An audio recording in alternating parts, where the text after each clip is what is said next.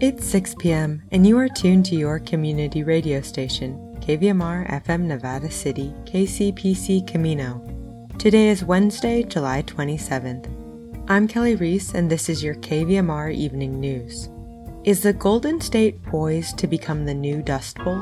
Okay, that might be a tad dramatic, but California Water Policy Center research fellow Andrew Ayers breaks down concerns tied to drought-induced farming practices. This and more ahead on the California Report. We'll have your local news and weather before we ask, what's it mean to be the Director of Environmental Health for a county?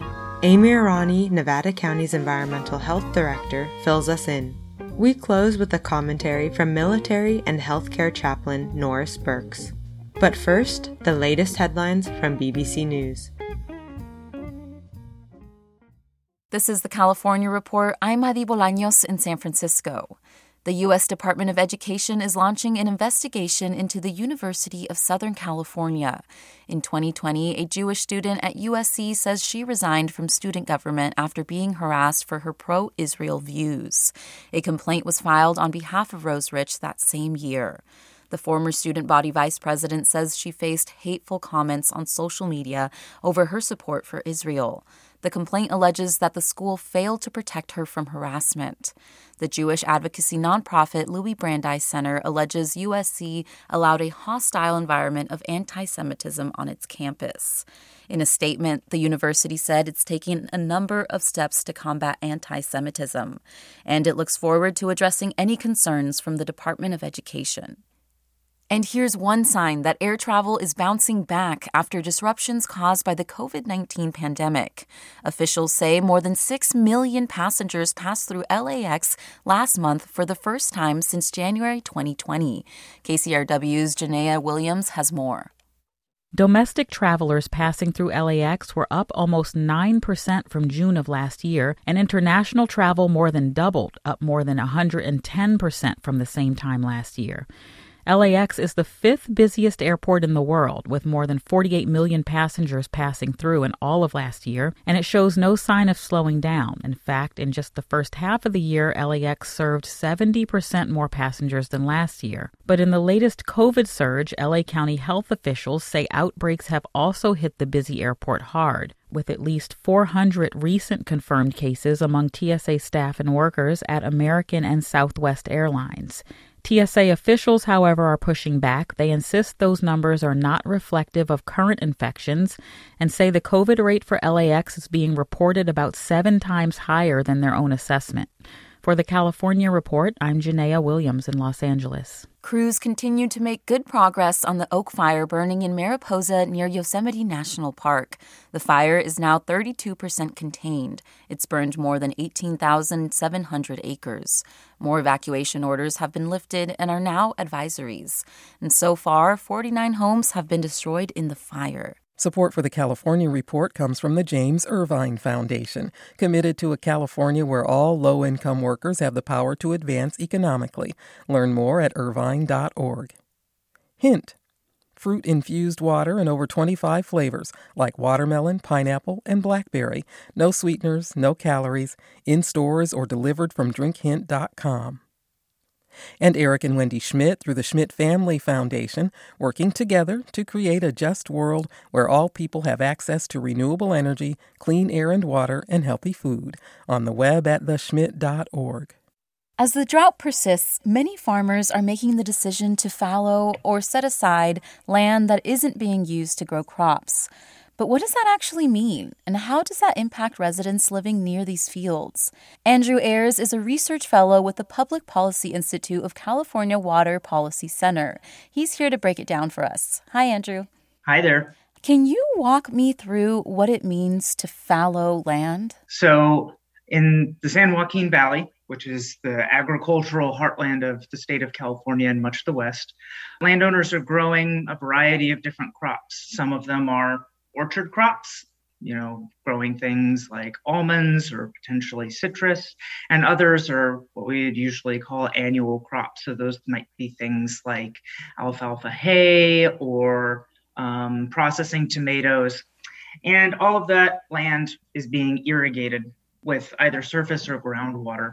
When we talk about fallowing land, we mean you're taking it out of agricultural production and you're no longer irrigating it. And you might be leaving it barren, or more likely, you're probably going to be so-called disking the land, so disrupting the land surface to make sure that weeds don't grow on it.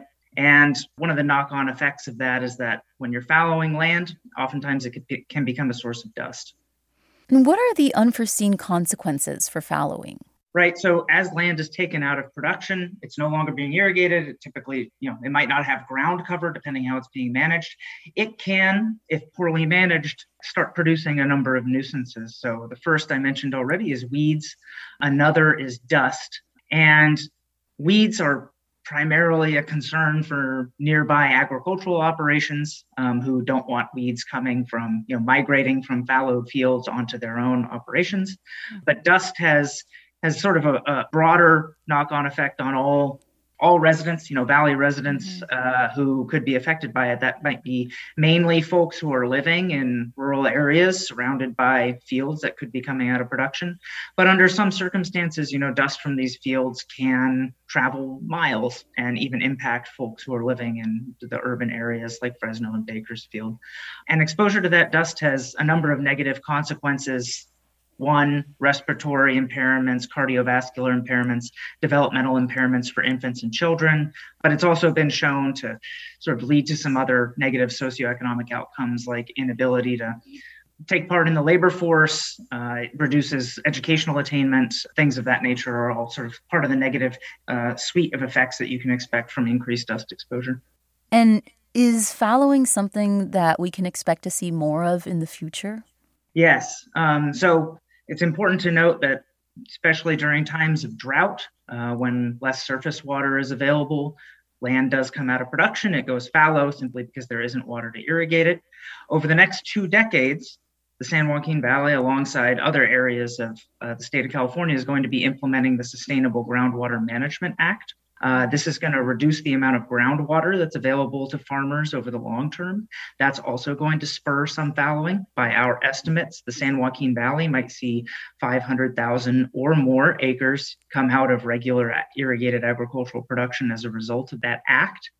And then finally, the climate is changing. And while it's not entirely clear that's going to mean less water overall moving forward, what we can be fairly confident about this at this point is that it's going to mean sort of longer and potentially more frequent droughts and then more intense wet periods. So a little bit just more variability in water availability moving forward, and that can lead to more fallowing, especially during the dry times.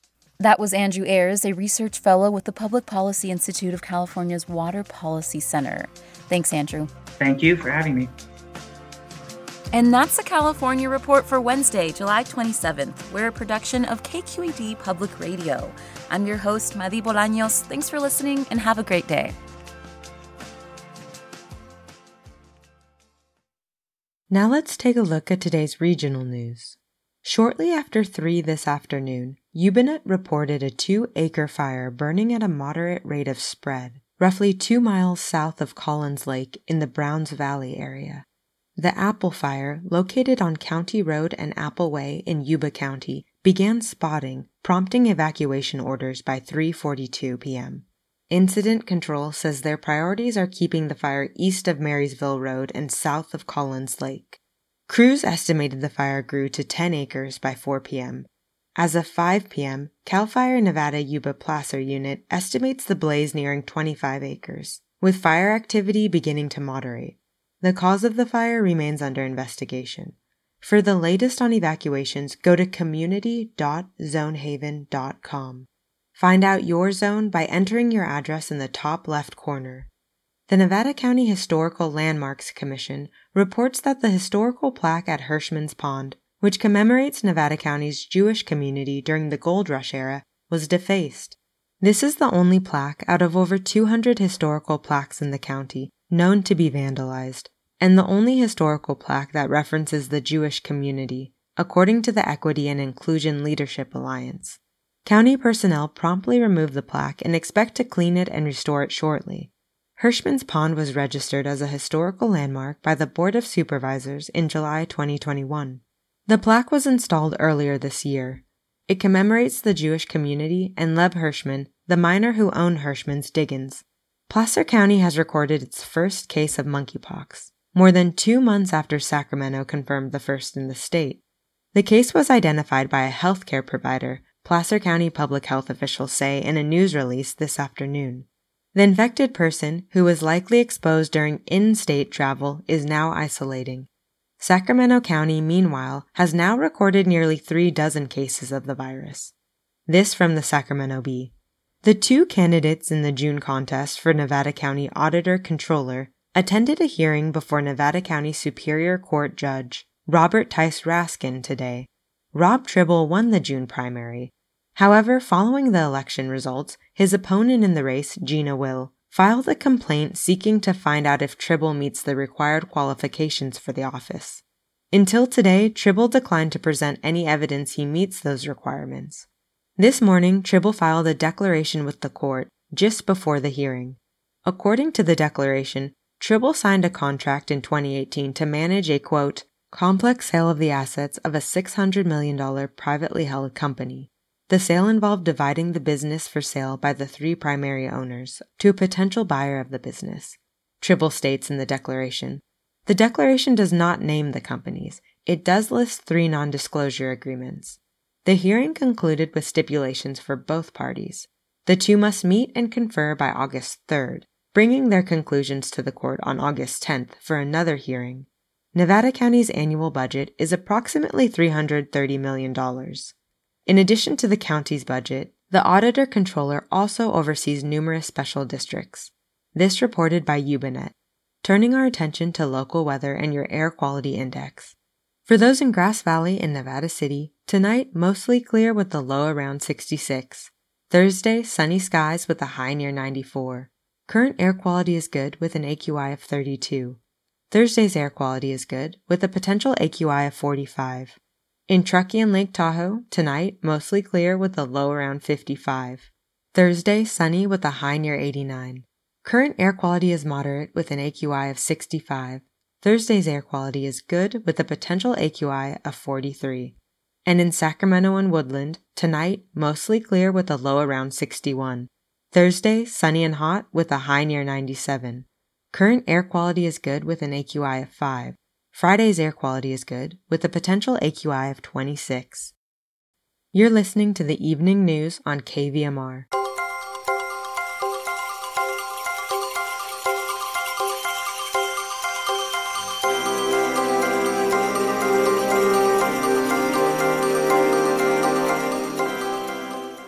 Have you ever wondered about the dozens of crucial duties being done to ensure a county remains safe and healthy?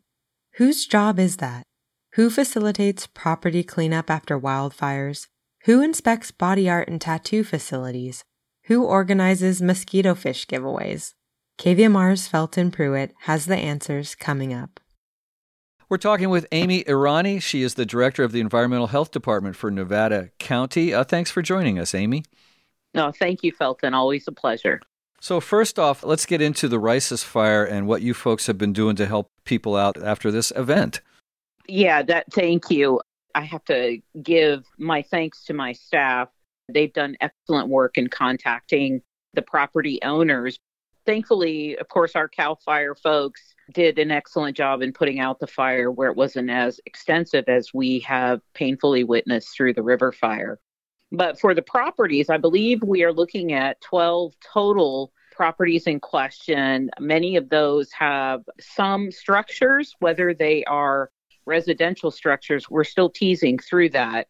One thing for property owners that were affected by the fire, I would ask that you give us a call, Environmental Health, so that we can help you through the next steps of what's important. And you can reach us at 530-265-1222, option number 3, and just reach out and let us know your property was impacted, and we can walk you through the stages for cleanup. Yeah, it's something that only a few people maybe are dealing with now, but it's something that everybody should be aware of because we could all be affected at any moment by something like this. So you're the folks that we go to for help. Our Office of Emergency Services, Code Red, they put out a great pamphlet that's going to be mailed out. It's online of how to prepare. But folks often don't think about the after effect if you are impacted. We're going to be working with our Office of Emergency Services to put a secondary package together for information accessible on the website that will be what to take with you as well, including all those important papers. But if you have vehicles, VIN numbers, DMV information, if you have insurance papers and documentation of everything you have covered, make sure you have those with you as well. Little things that come up at the recovery stage. First, of course, is life is most important, but then comes that recovery stage afterwards. And these are the things that we look for on the back end, I should say, or phase 2 of the operations. What else does the Environmental Health Department deal with that we might not be familiar with? There's a lot of things that we do. A lot of folks just think we do food, but we have 3 divisions. So we have our consumer protection, and within that division, we do things like body art and tattoo facilities, drinking water as far as public water wells and class 2 wells. We have a vector program where we do mosquito, and you see the mosquito fish giveaway, that falls under that category. There's also organized campgrounds that the folks go to, the kiddos go to in the summertime, or other, organized campgrounds. And we permit all the pools and spas, both at, anything public occupied at, mobile home parks or RV parks, or just your general, municipality pools. So we cover a lot of different areas, which is why I love environmental health. Why did you get into this field in the first place? I fell into it, Felton. That is a great question. My goal in life and career, I said, you know what? I loved the ocean, the environment. I wanted to be a scientist that helped to keep that environment healthy. I landed a job at the National Research Agricultural Center for the USDA. And I was working with scientists doing fundamental research.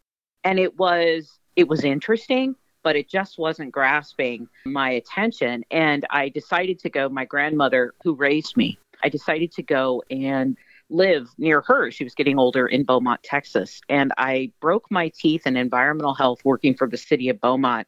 And I fell in love because every day was an incredible challenge. Every day was a new thing. And you have your attention in so many different areas that it really drove me. So from that point forward, which would have been in 1999, I never left. We're talking with Amy Irani from the Environmental Health Department of Nevada County. Amy, what other things is your department dealing with now as related to the heat and the drought? It's a continuum. As far as drought, we are working closely with our partners at the state and local level, RCRC, all those other folks locally for any kind of funding or grant monies that could help local public water systems. I'm talking about those that are on a public well, class 2 well that share systems. And our state water resources board, they're also in contact with us to see if there are things that are available to help folks as we are in this significant and incredibly challenging time of water being a scarcity and a very precious commodity. So looking constantly for ways that the county can lean on our state partners for funding or any kind of support that should there be an emergency, we have the resources, or we can call upon resources to help people get those basic and precious necessities that they need. Is there anything else you want folks to know about right now? Just that we are always here to help. We are a regulatory agency, but we live and we love this community. So we do our best to find a path forward for anything that you're interested in doing business-wise. And I encourage you to always reach out with any questions you might have where we could help you. Give folks the website and the phone number. Please reach out to us anytime. You can go to My Nevada County, and that is nevadacountyca.gov. And you can just type that into our website, or you can give us a call. And our phone number is 530-265-1222, option 3. We've been talking with Amy Irani. She is the director of the Environmental Health Department here in Nevada County. Thanks for all your work, Amy. Oh, thank you, Felton. We close with a commentary by military and healthcare chaplain Norris Burks. As chaplain, Burke served with both active duty Air Force and the Air National Guard, in posts as diverse as Turkey, Iraq, and Panama until his retirement in 2014. It's been just over a month since the mass shootings at a Texas elementary school killed 19 children and 2 adults. And since then, there's been a lot of blame being passed around. Some people accuse the Oasis Outback, the store where the shooter legally bought 2 semi-automatic rifles and more than 1,600 bullets, because there's no age requirements to purchase bullets in Texas, just sobriety. Lawsuits are being initiated against the gun manufacturer, Daniel Defense. They are following the template of the Sandy Hook lawsuit that bankrupted Remington. Many are asking how that critical door happened to be unlocked. But much of the blame is being focused on the incident commander for delaying entry to the classrooms. Gratefully, none of the attention is being directed toward you and me. That's because we had nothing to do with this, right? We are definitely among the innocent. Or are we? When I purchase a movie ticket for a violent blockbuster, do I affirm the use of guns for conflict resolution? Are we feeding a thirst for violence with our obsession for true crime shows, violent books, and music? Do I own T-shirts or car stickers that glorify guns? In other words, am I a part of the problem? Am I a part of the problem if I vote for the candidate who's posing with her guns? Has my loud insistence of personal rights become a denouncement of life? And perhaps even the most responsible gun owners must eventually ask themselves, have I helped to create an arms race in personal protection that has encouraged gun violence in this country? Hey, I'm not pointing fingers. I'm just asking some big boy questions. Each of us has to examine our own hearts. Or, as Alcoholics Anonymous says, we are there to sweep our side of the street, realizing that nothing worthwhile can be accomplished until we do so. I don't know about you, but the worst of my sins may be the violence contained in my silence. So, last month, I confessed that sin of being silent to violence, and I wrote my congressman, the first time ever in my life. I asked him to consider laws that would outlaw the assault style of guns used in most shootings. I asked him to raise the age limit required for the purchase of guns to 21. Importantly, I asked, implement red flag laws that allow police or family members to petition state court to order the temporary removal of firearms from a person who shows themselves to be a danger to themselves or others. Hey, look, I know many of you have better ideas than mine, so please don't waste your time criticizing me. Spend your time sharing your workable suggestions with your lawmaker. Use your voice. Refuse to be a part of the violence of silence. This is Chaplain Norris Burks. Please read more of my commentary on my website, thechaplain.net. The views and opinions expressed on this program are those of the speaker only, and not necessarily those of KVMR, its staff, management, board, or contributors.